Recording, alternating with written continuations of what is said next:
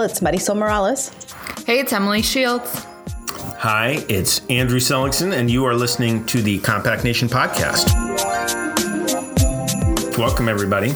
How are you guys doing? Marisol, you told us you are not feeling 100% today. No, I'm feeling a little under the weather and then getting prepared for a massive snowstorm that's coming to Chicago this weekend. I know. I was saying I'm right after this, I'm going to go get groceries, and my son is out of school 2 hours early. So that's good. At least you'll have some time to prepare. Yeah, we're getting ready to be trapped in the house with 2 young children all weekend. So if you don't hear from me on Monday, send help. I'll be writing my dissertation. Oh, no. Okay. That's worse. Well, yeah. Maybe. But, being trapped in the house can be useful, at least in that regard. Yeah, that's true. So it is my understanding that the two of you were in the very same place yesterday. You want to tell us a little bit about that? Yeah, we had an awesome event here in Iowa. We had a Civic Action Planning and Implementation Institute. It was really the first time of kind of this iteration. We had, Andrew, with you here, a Civic Action Plan Institute 2 years ago as campuses were kind of just starting to create plans and launch the planning process. And now we have 11 plans in Iowa that have been shared and several other campuses still working through the process. So we had teams and folks from 11 campuses across the state, some that have a plan, some that are still working on the planning process. We were able to bring them together. Marisol gave some great content, but also really strong reflection questions around thinking about how to embed equity in plans. We had a president, vice president of student development, and a provost talked about, just kind of strategies for engaging leaders in those processes and in plans, and just a lot of great conversations. I don't know. It was a really good energy. People were really excited. What did you think, Marisol? Yeah, no, I agreed. And I think it was also helpful. We had several Midwestern directors there. So Mary from Great Plains, Trina from Wisconsin, Natalie from Illinois were there as well. So good energy, a lot of laughing, which is always, I think, makes the best part of, convenings and being together. So yes, we did have fun. That's a requirement I have. And you did or did not, and this is just for those who are regular listeners, I think they'll be on the edge of their seats with this question. Did you serve walking tacos at the event? We didn't, but we talked about walking tacos. Okay. All right, good. That's important. I have had several people who have listened to the podcast now go out of their way to tell me whether or not they are familiar with walking tacos or Frito bag pies or whatever the other version is of those. I don't think that's what they're called. That's like sacrilegious for real taco eaters everywhere. Yeah. But I think, an important role we play is providing community for people, reducing the sense of isolation. So there are a lot of walking taco eaters out there who I'm glad we could are feeling loved right now. Yeah. Be part of the solution for them. And I think that's a powerful impact that Compact Nation can have. So here we are. Speaking of open mind. Speaking of open mind. Exactly. All right. So maybe we should do that. So you all might be wondering if we have a topic for this episode, and we do. And as Marisol just hinted, it revolves around a friend of Campus Compact, an organization called Open Mind, and a kind of curriculum they have. So the kind of thematic area we're heading into is a question I think is on the minds of many on college campuses and elsewhere, which is, is it going to be possible for us to get better collectively at having conversations about important issues with people who do not already agree with us about everything significant? And, I think we all know a million manifestations of how we are falling short in that area, both kind of collectively as a nation and also within much smaller communities, within families, all sorts of groupings where people are coming together. I think the government shutdown is about a lot of different things, but part of it is about just the breakdown for the capacity for negotiation and discussion that might involve compromise at the highest level. So that's why, for me, this was a really compelling area to delve into. And so to make that talk a little bit about that issue, we have brought on, I had a conversation with Rafi Grinberg, who is Innovation Director and co-founder of OpenMind. And as you'll hear, OpenMind is a platform that basically is a kind of online course that can be used in a number of ways for students and others to build their capacity for communicating across substantive differences.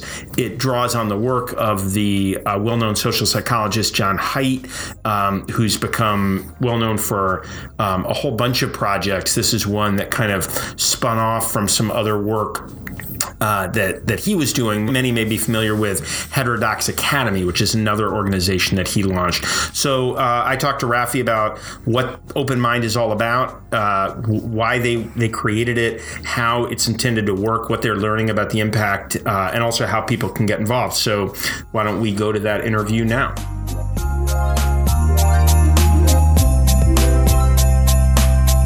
Rafi Grinberg, thank you for joining us on the Compact Nation podcast. Yeah, thank you for having me. So if we could just begin maybe by giving folks an understanding of why there's something called OpenMind. What are the origins of this project? How did it come to be? Yeah. Well, our mission with OpenMind, long-term goal, is to depolarize America. So it's a very ambitious goal. Who knows if we'll ever get there, but I think we're making some meaningful progress. And the original idea came out of this rising problem that all three of us co-founders were seeing, which is an increase in vitriol, hostility when it comes to talking about issues that tend to divide people, especially politics, morality, religion. I think it's always been the case that these are difficult topics that tend to divide people, but the recent climate and especially some trends, including social media, the new generation that's now growing into college age, have contributed to what we call polarization. And a lot of the theory behind OpenMind came out of our co-founder, Jonathan Haidt's work. He's a social psychology professor at New York University. He's the author of a number of books, including most recently, The Coddling of the American Mind. And we were seeing that these trends that we found disturbing were especially prevalent on college campuses. So our driving thesis was that people, whether they be students or even a lot of adults, have never been taught the fundamental knowledge and skills that they need in order to be more intellectually humble, more intellectually curious, able to show empathy and take perspective, all the fundamental skills of having dialogue, and especially dialogue that's centered around topics that are either controversial or very important. Right? A lot of people don't like to have their most important beliefs challenged, understandably so. But that is a big part of the college experience, and it's a big part of the adult experience. And so our driving thesis is we can equip people with that knowledge and those skills derived primarily from evidence-backed psychology. And once people know that stuff, they'll be able to disagree more productively. And so how do you distinguish between, so I'm a political scientist, and I was recently actually looking back at some literature that's only like 10 years old. And it was certainly true up until then that political scientists actually tended to think of kind of, for example, increasing people's partisan identities as a useful thing because it motivated them to get involved. Partisans tend to participate. People without very strong partisan views tend to sit on the sidelines because it maybe just doesn't matter as much. What is the thing called polarization that you're battling that's different from just disagreement or having strong views? Yeah, that's a really, really good question, especially because I always try to make it clear we're not telling people that they shouldn't have strong convictions. We also don't think that partisanship in and of itself is necessarily a bad thing, right? It makes sense. You want to be aligned with things you believe in and take action on behalf of those beliefs. It's the kind of polarization that we're talking about. I think the best definition is affective polarization, which means it changes the way that you perceive people you disagree with. And to put it in a nutshell, affective polarization is essentially, I dislike someone because I disagree with them. So I would argue partisanship is more like I have a cause I believe in. I'm very wedded to that cause. I might disagree with the people who don't support my cause. But affective polarization would be because they don't support my cause, they are stupid or they're evil or they're ignorant or I could never be friends with them. And so we're trying to help people understand that you can still be friends with people even when they disagree with you. And especially because they disagree with you, can lead to very meaningful relationships with other people. But it requires a certain element of trust and fundamental skill set from both parties that you're actually curious about learning about the other person's beliefs rather than just trying to persuade them all the time. So let's get into what Open Mind is as a practical project and organization. What is it you do?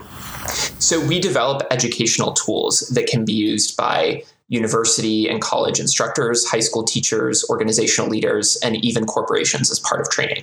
And our main tool is an online program that we developed that's very interactive. So think about like an online learning scenario you're reading, but you're also answering a lot of questions, asking questions as you go through it. And this online program is a 5-step journey. So these 5 steps take you on a journey of understanding through a lot of social psychology, some elements of philosophy and communication skills sprinkled in there. And this journey is helping you get from a point where you don't necessarily know how you feel about these topics, maybe you haven't been exposed to them, but it starts with trying to understand what's in it for me, what's my motivation, what is the purpose of disagreement, why do I stand to gain by talking with people who think differently than I do, and then teaches you about intellectual humility, the notion that you're wrong probably more often than you think you are, and being open to that can help you learn more. We tie that to the notion of growth mindset, the idea that people's intelligence and abilities are fluid and always evolving. And then we teach a lot of the moral psychology, understanding how our minds tend to process things more instinctively than we typically think they do, especially when it comes to politics and religion. We tend to make snap judgments and then go back and justify those judgments using our reasoning instead of using our reasoning to devise those judgments in the first place. And once people understand that, we teach how those judgments are devised, those intuitive ones, along certain moral lines that are called moral foundations, how some people share certain moral foundations, but there are some that are unique to different belief sets or worldviews. And finally, we end this 5-step journey with some practical tools or skills that you can use when you're talking to someone you disagree with to make it more constructive.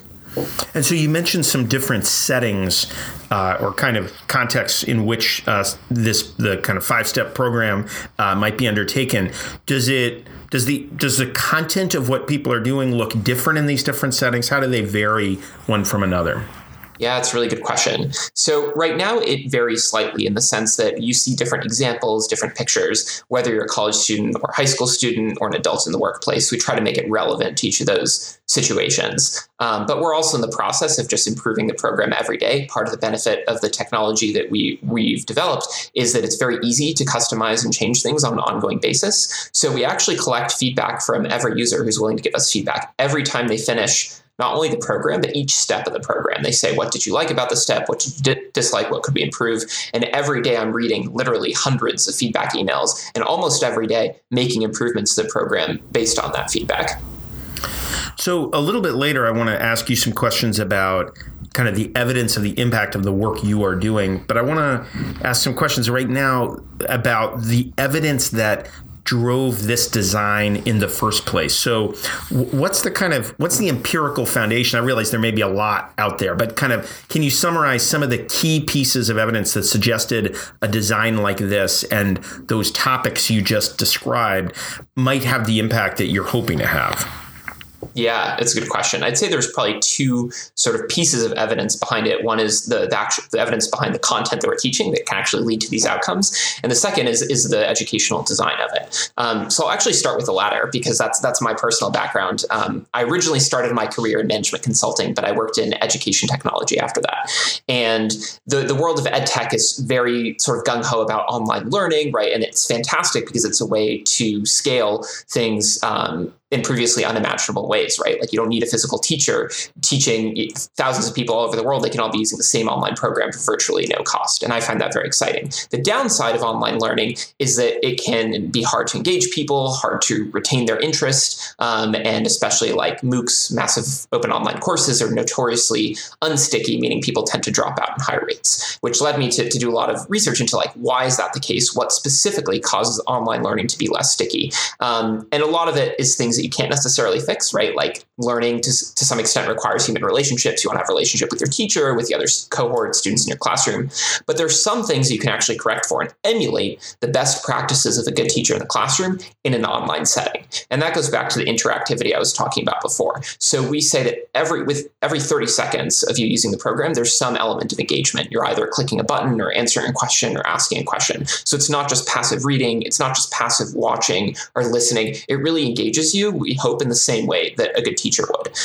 It also customizes and actually tailors the path that you take through the program based on the types of input that you're giving it. So if the program learns certain things about you based on how you answer certain questions, you're going to see different content. You're going to have a different path than anyone else, which sort of emulates an individualized learning environment that you could have through a relationship with another physical human being. So I would say it's definitely not perfect. It's not the same as having a teacher, but we're getting closer and closer to how good that can be. And I think that's a big part of what makes it successful and what makes users actually enjoy doing it so much, rather than one of those boring online exercises like the sexual harassment training that everyone's forced to go through. In terms of the actual content of it, a lot of how we devise sort of what to teach people came from different studies in social psychology about what leads to different behavior. And one of the most interesting studies that's the foundation of step 2 in our program is the linkage between intellectual humility and growth mindset. So just to explain in a little bit more detail, because I glossed over it before, intellectual humility is the openness to being wrong, and specifically the openness to being proven wrong. So you can still have convictions, but if you have intellectual humility, you might be more interested in hearing why they might be wrong.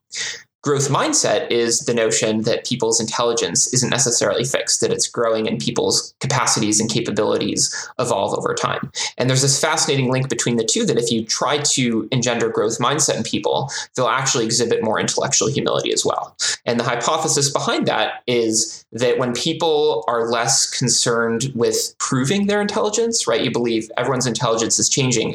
I don't care if I look dumb for 1 second. It means that I'm open to saying, okay, I might be wrong. And then you're opening to hearing more about the other side.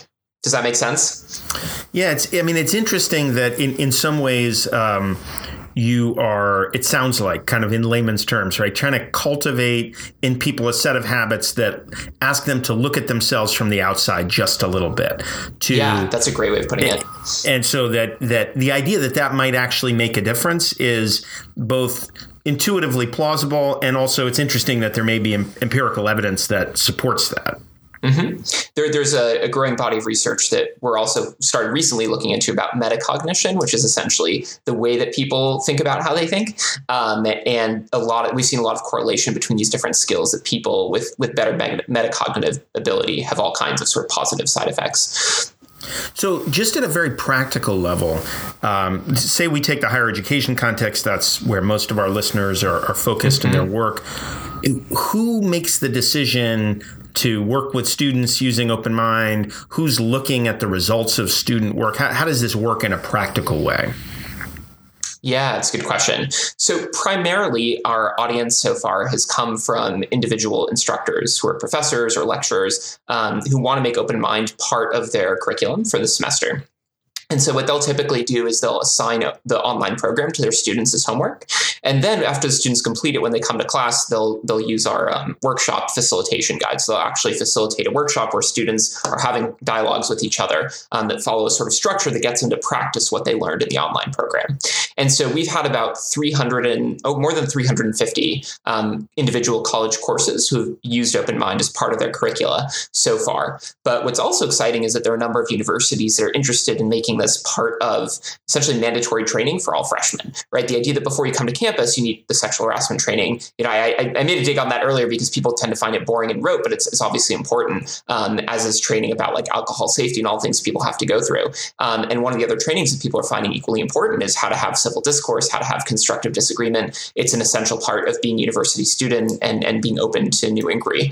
And so there have been 2 universities so far that have implemented Open Mind as part of the curriculum for freshman seminars that all freshmen will take. So at some point during your first semester on campus, everyone is going to go through Open Mind together. And that's what we're most excited about going forward, because we believe that the effects are really amplified when they're done in a community setting. And the reason for that is kind of funny. Like when I first told my brother that I was working on Open Mind, I told him about the kinds of things that we teach. And he said, "Oh, that stuff is so important. I really wish everyone else would learn it." Not, I wish I would learn it. It's like, I'm not the problem. Everyone else is the problem. And actually, that tends to be how almost everyone feels about this. So when you're doing it as part of a community, you know that everyone on your campus has been through the same training. That's no longer an excuse, right? It's like, everyone has been now understands the importance of intellectual humility. Everyone now has at least the knowledge about these skills, how to communicate effectively. And so it creates this shared understanding that this is a value we all have in common. It creates social norms that begin to self-reinforce as more and more people adopt them. And also it creates a shared language that people have. So what's really cool is that we've talked to a lot of the professors who have taught Open Mind in their classes, and we've heard that the students start using these psychological terms that we teach. So we use this metaphor of how the mind is divided between a rider and an elephant. We talk about the moral foundations. We use that term intellectual humility. And the students start referencing those terms in their speech, be like, "Oh, that was my elephant reacting," or, "Oh, I see you're using this moral foundation." And having this language with which to even talk about disagreement from sort of a higher level helps people do what you were saying, which is step a little bit outside of themselves, view themselves from another angle, and how the conversation is going. I was reminded, there's the old line. I don't actually know whose joke it was, but, enough about me. What do you think of me? And I feel like that's the intellectual humility thing. It's like if only everybody else were more intellectually humble, it would be easier. We wouldn't argue so much. They would just recognize I was right about things. Exactly. But trying to change that dynamic in a group, that makes sense. And when I do some of this training in person, I mean, there are certain cases where I will do in-person training for groups to supplement the online training or instead of it. And that's typically the most frequent question I get, right? It's like, okay, we've learned all this, but what about everyone else? And so my first answer is what we just talked about, right? It's helpful if everyone in your community is going through the same learning. But the other part of it is, you can't control other people. The only person you can control, even to some extent, is yourself. And so even if no one else is doing this stuff, at least working on yourself, hopefully you'll see benefits. And even if other people aren't cooperating, these skills that we're teaching, some of them even come from cognitive behavioral therapy. They're known to actually make people more balanced, rational, logical thinkers, and even improve people's own happiness. So it's just a fundamental skill set that, going back to the very beginning, right? We believe that everyone should learn this. And the fact that people aren't learning it, whether in high school or in college, I think is a gap in the curriculum that we're trying to fill in. So before asking you a little bit about, again, your kind of the results that you've seen and the evidence for it, are there approaches out there that others are taking to teaching civil discourse, whatever it is, that you believe are misdirected? In other words, presumably you have an approach, you have evidence for it, you are seeing results, you have reasons you think this is the right way to do this work. And I realize this is in the context of a discussion about intellectual humility. At the same time, do you think there are approaches people are taking that just lack an empirical foundation and they mean well, but they're headed down a misguided path? Yeah, it's a really good question, and definitely walking on eggshells here, but that's what we specialize in. So I will preface this by saying I could be totally wrong about all of it, but I still have some convictions here, and so I'll try to express those. So I think my first conviction is about the online learning. Like, I believe that it is an incredibly powerful tool if you do it right. And so where I see some other people with positive intentions going wrong is kind of to one extreme or the other, meaning they're only open to doing in-person learning, and they're saying every single time that we're teaching people dialogue skills, it has to be face-to-face. I have to be there, like another equally qualified teacher or facilitator has to be there. And that's great, right, for the people who are in attendance, but it just limits the number of people that you're going to be able to reach because you're limited by your resources in the long term. And then the other extreme is to say, okay, we're going to do everything online in a more traditional format, like we're just going to record videos, or it's going to be purely audio, or it's going to be purely reading. And we just know from the evidence in online learning that it doesn't work as well. And I wish people would be sort of more open to the innovations in education technology of how to make that online learning more engaging. information. So that's sort of from the learning design standpoint. That's why, I hope we've struck this right balance and right approach to doing it, at least for now. And then in terms of the actual, content that we're teaching, I think there are so many different people and groups in the space who are all doing really good things that complement each other. So I honestly don't think that just Open Mind in of itself, if that's the only discourse or dialogue related training you've ever had in your life, is necessarily going to be effective, right? It works in tandem with other things. And the gap that we saw in the space that we were trying to fill in was around what we call fundamental knowledge and skills, primarily derived from psychology. So fundamental knowledge of how our minds work, how we tend to react to disagreement, how other people tend to react, where morality comes from in the first place, is all stuff that again, not everyone misses, but people tend to miss on the whole, that we're trying to fill in. So let's get into, and I'm interested to learn about what you're learning about what's working in the project. And one particular question kind of in that seems like it would complicate it is, as you mentioned, if you're constantly adjusting the program, that must make it challenging to assess the impact of what you're doing as you go. But that's just a thought that popped into my head as we were talking. So maybe we'll get into that. But What is the evidence? What is your own assessment of the impact of the work on students? What's it showing? Yeah, so it's a really good question. That's something that we care a lot about. I'll just preface it by saying, Jonathan, one of the co-founders, obviously is an academic and he's a researcher by training. Also, we have a full-time person on our team who's our research director, a professor named Matt Motil, who's essentially dedicated to doing this full-time. And it's something that we really care about because we want to know if Open Mind is actually working, right? If it's not working, we want to change our approach and do something that actually works. It's not enough for us to say, this feels right, this feels good, therefore it's probably good. That's sort of the opposite of what we believe. And thankfully, so far, the evidence we've been collecting is very promising. It at least has shown us that we're pointed in the right direction. So I don't think we necessarily have enough to be totally conclusive, like Open Mind is the be all and end all, but it's enough to say, we're definitely on the right track. It's definitely working so far. And so here's I'll take you through sort of what we measure. We devised an assessment that we give people both before and after they complete the program. And the assessment has between 15 and 20 questions that are derived from the literature on different psychological constructs, meaning one of the constructs is intellectual humility. One of them is perspective taking, which is a component of empathy. One of them is affective polarization, when we talked about disliking people or distancing yourself from them just because they disagree with you. And so we measure all those things through asking people questions, and we ask them the same questions after they finish the program. We can see, is there a difference? And so far, our results have shown that the difference is significant enough to be noticeable. And then what we actually start doing is saying, okay, it's great that there's a difference as soon as they finish the program, but maybe it's just because they just finished the program, they're on this high, and none of these things sort of stick or last. So what's happening later? And so we actually added a 3-week follow-up assessment where we ask the same questions 3 weeks later. And what our data so far has shown is that 3 weeks later, along almost every construct that we analyze, so not with the exception of 1 or 2 of them, the effects either remain or even increase over time. So there's still a lot of work to be done, right? We want to know, does it last longer than 3 weeks? Right now, we pushed out the assessment to 4 weeks, but in the future, we want to measure, 2 months later, 6 months later, 5 years later. The ultimate goal is to track this for as long as we can and see how long do these effects last. And the second sort of area of research that we're expanding into is beyond just asking people questions where they're sort of self-reporting, because that's obviously prone to all kinds of biases. We actually want to see, are they exhibiting the different traits that we're asking about? And so we've devised a number of tasks, we call them behavioral tasks, to see how do people act in a certain situation. So I'll give you an example of one of these tasks. We show people fictitious social media posts, right? That we've created on a scale from sort of like mild to extreme and extremely polarizing. And so then we ask people, what would you do when you see this post? Would you do nothing? Would you comment? Would you share it? Would you unfollow the person who shared it with you? And then we show people those same posts again after they finish the program. We see, is there a difference in the actual behavior that they would take, in this case, on social media?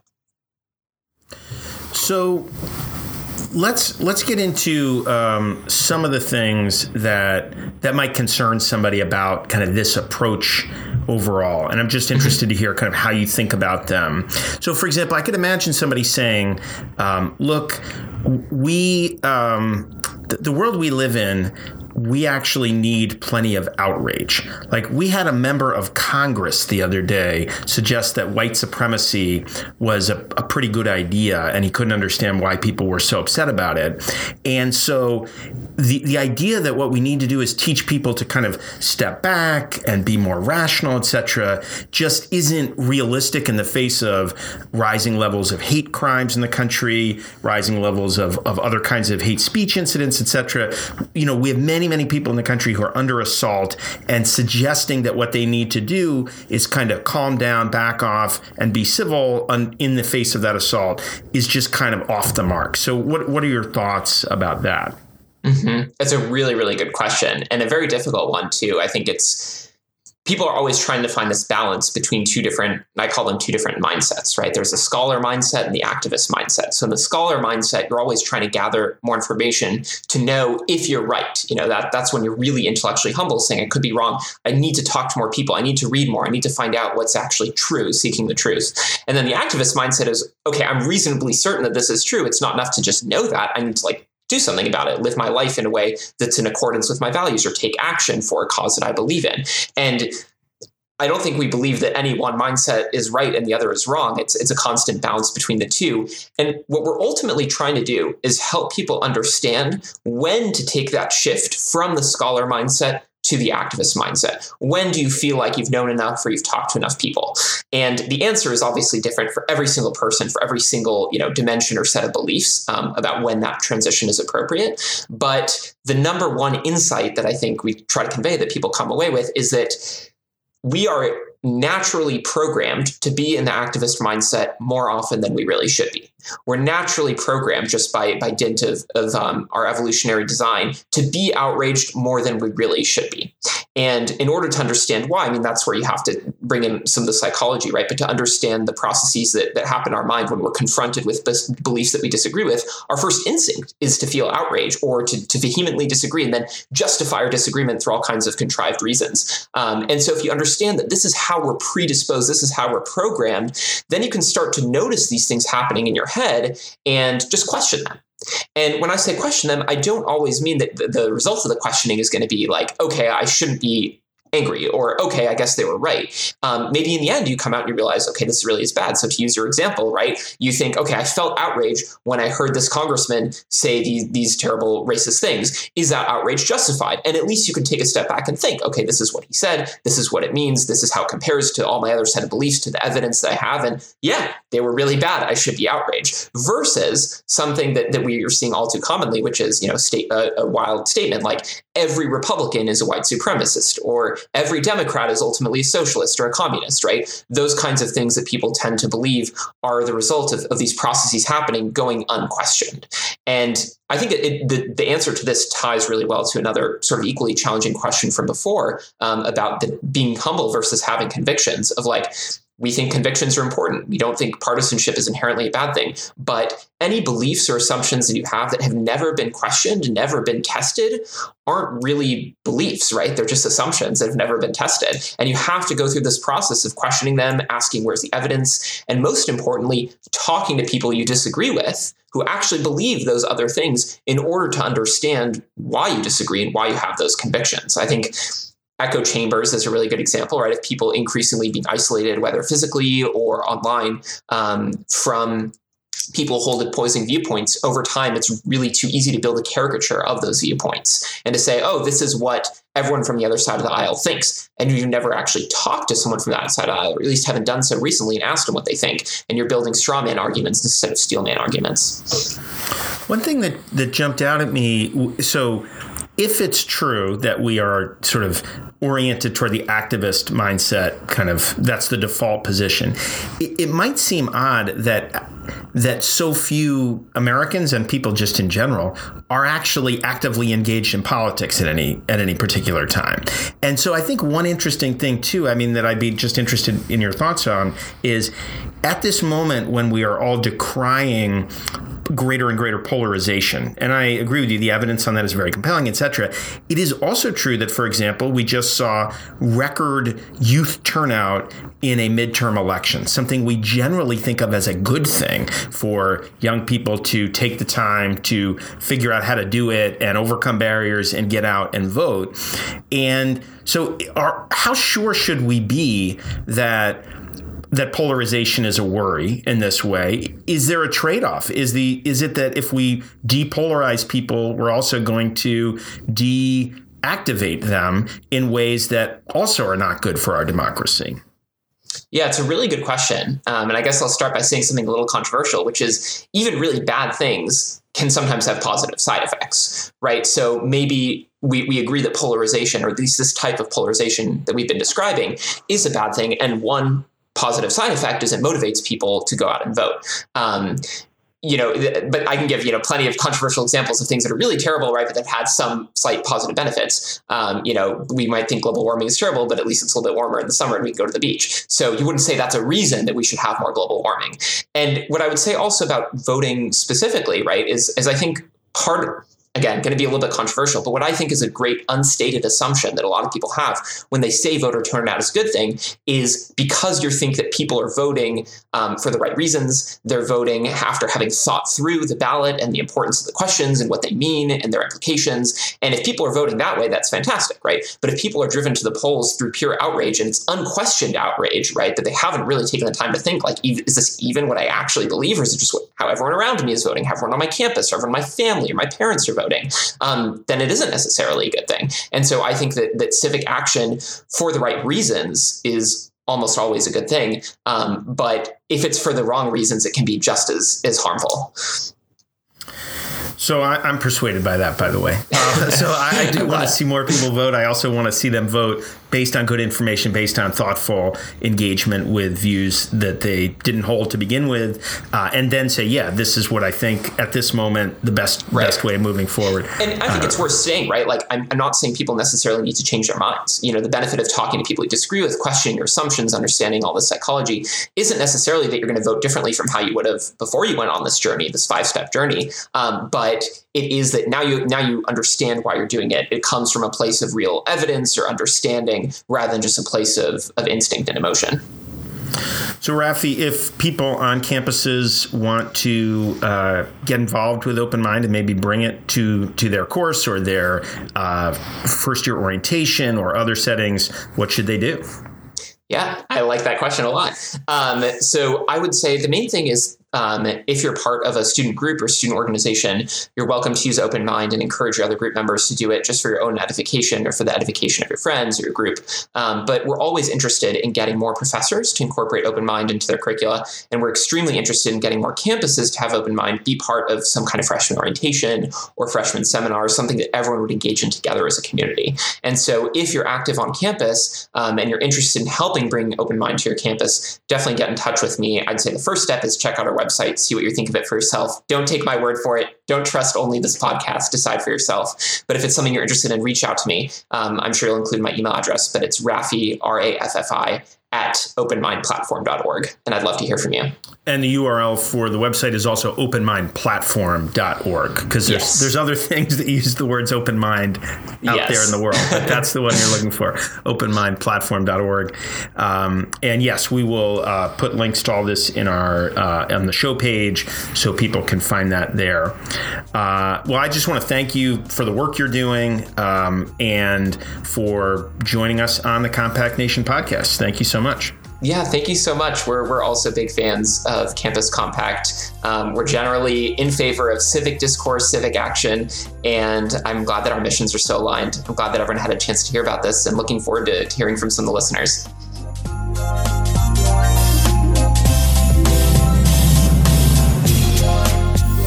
Emily, it is my understanding that you went and played around a little bit with Open Mind. So tell us about that and how it all worked and how it seemed to you.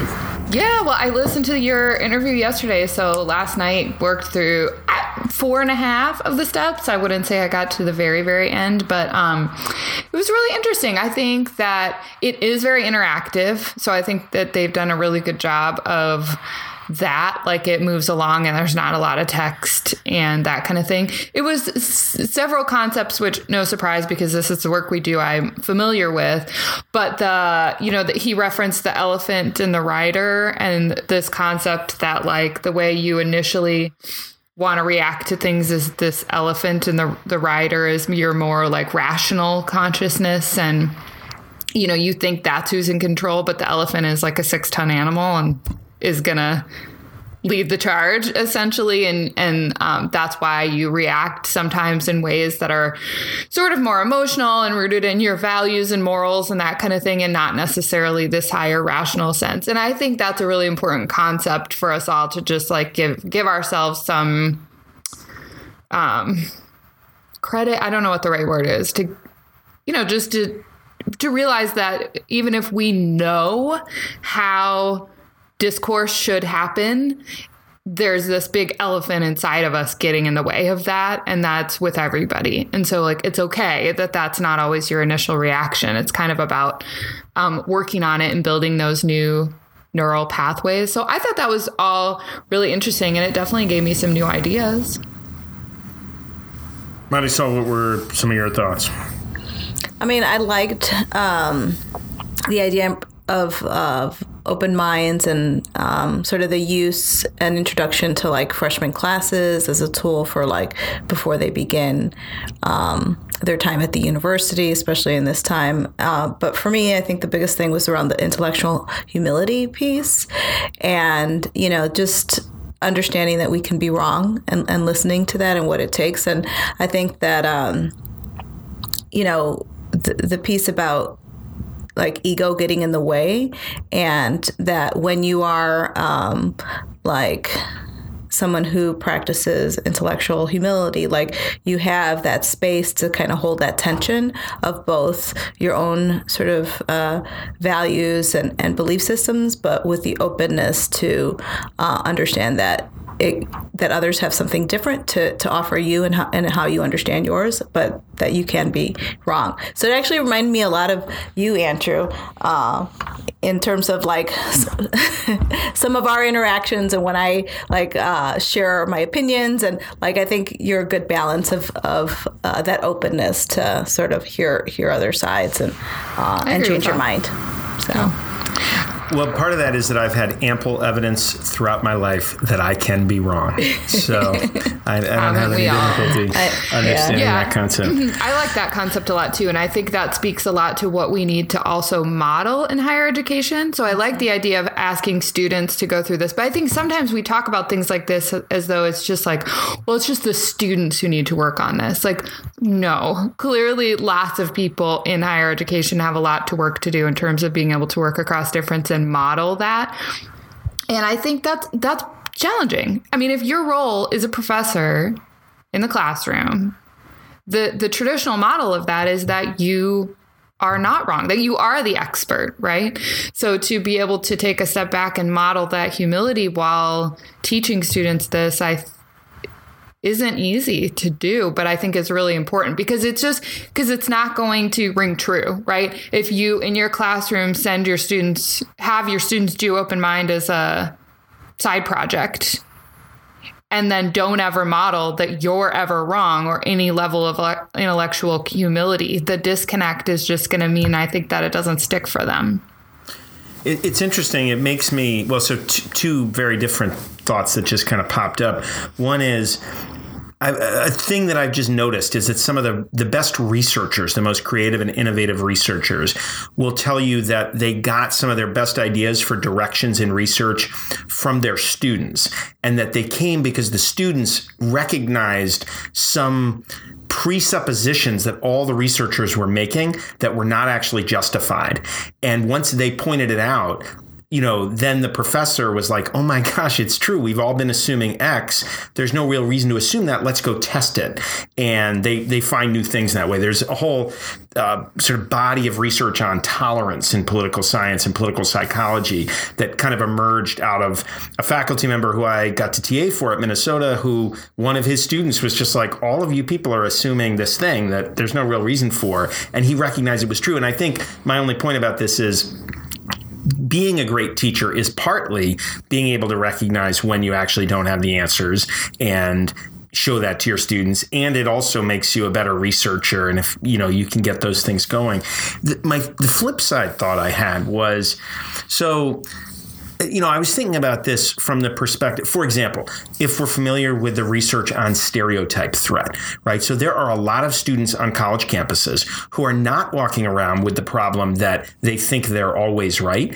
They're walking around with a fear that they're never right and that their ideas are never good enough. And I don't know that there's any harm in introducing them to ideas about intellectual humility, whatever, but it does seem to begin from a set of assumptions about how people approach questions and the idea that we all have certainty about these things, when I think many of our students are keenly aware that either that they don't know a lot about the world, or they worry that they don't even know enough, or that their peers know more than they do. And I was just wondering about how those things fit together. So you make a really good point, because I feel like the audience for having, done most of the 5 steps, the audience is people who have strongly held opinions. That is really how I took away, and because I do, right? So a lot of it resonated with me, and that seemed to be what it was targeted towards. We were just talking yesterday about how much it is the case that young people don't vote because they don't have that certainty about opinions, and they're not totally sure where to get good information. So they don't feel like their voting would be informed. So they just kind of don't do it, right? So it doesn't. And the problem we have is that the only people engaging in conversation are the ones with the most strongly held opinions, right? So these people in the middle who maybe are just kind of like, I don't know what I think about that. Let's talk, just opt out, because it seems like everybody else already knows what they think. And I don't know how we address that. Well, it's interesting because, obviously, right, none of us believe sort of one thing is going to be a panacea. So it may be that in addition to, I think the point you're making about it's always true that the people who talk the loudest are the people who are most polarized for a bunch of reasons. And if we think that represents everybody's views, we're making giant mistakes. And I think there's a lot of evidence about this, about, public opinion in the United States on many issues is much less polarized than the kind of public debate about those same issues. So maybe part of this is, on the one hand, to kind of bring down the heat coming from those who really are dug in. At the same time, thinking about how to work on opening up greater space in the dialogue for people whose voices may be excluded because they're not itching to get in the same way. Because I think that's what happens in a lot of actual classes, right? There's a few students on each side of some question. They go at it and everybody else sits silently.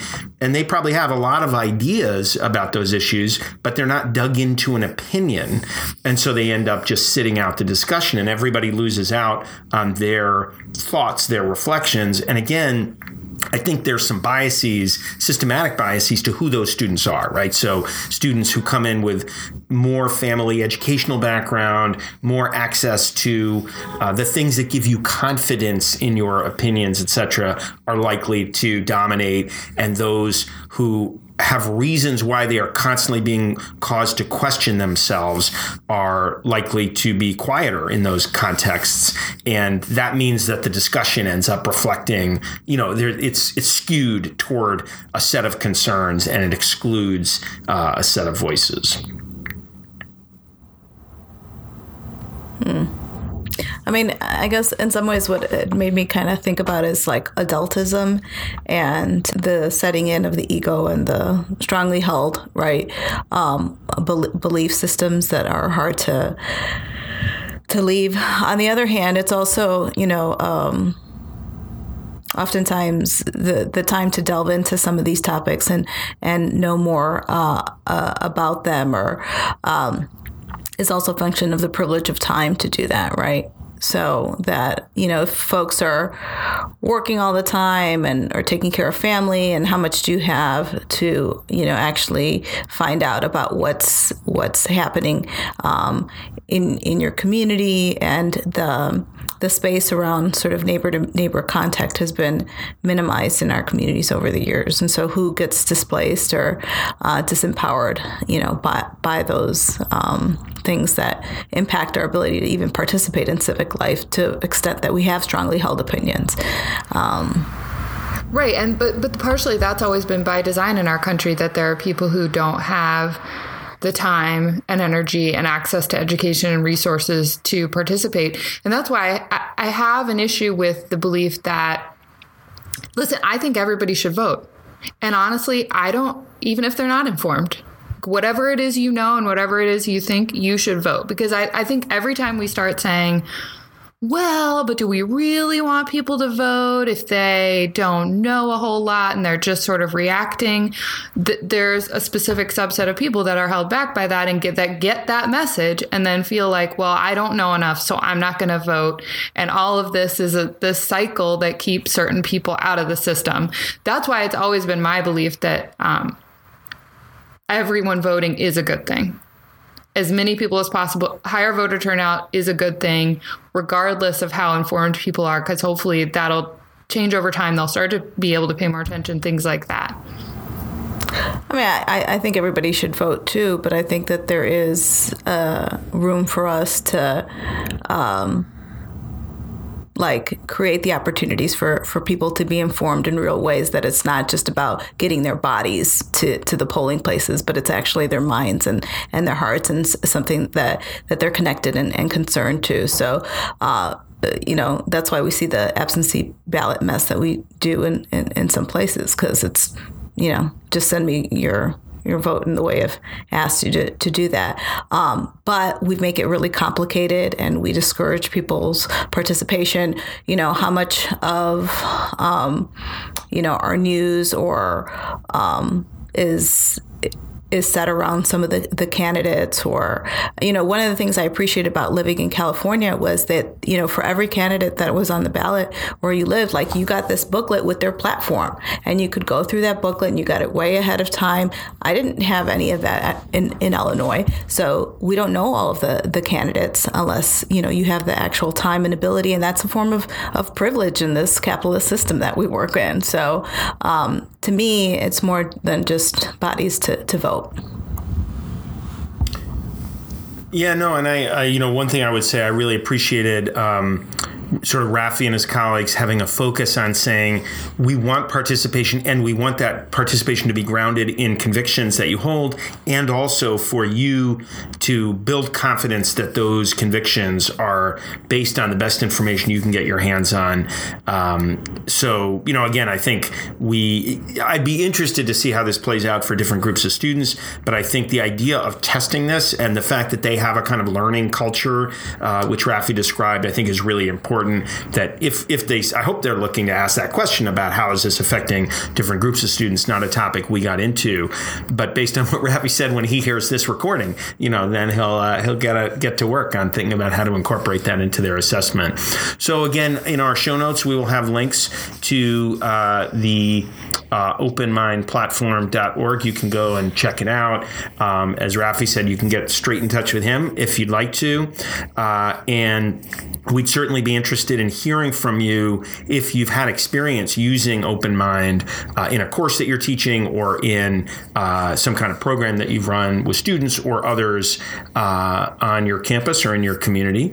So thanks to Rafi for joining the conversation. Thank you, Emily and Marisol, for your thoughts. And thanks to everybody for listening to the Compact Nation podcast. We would love to hear from you. You can send your thoughts and ideas about the podcast to podcast@compact.org. You can tweet at the hashtag CompactNationPod, and we would love it if you would rate and review us on iTunes or wherever you listen to this podcast. Thank you.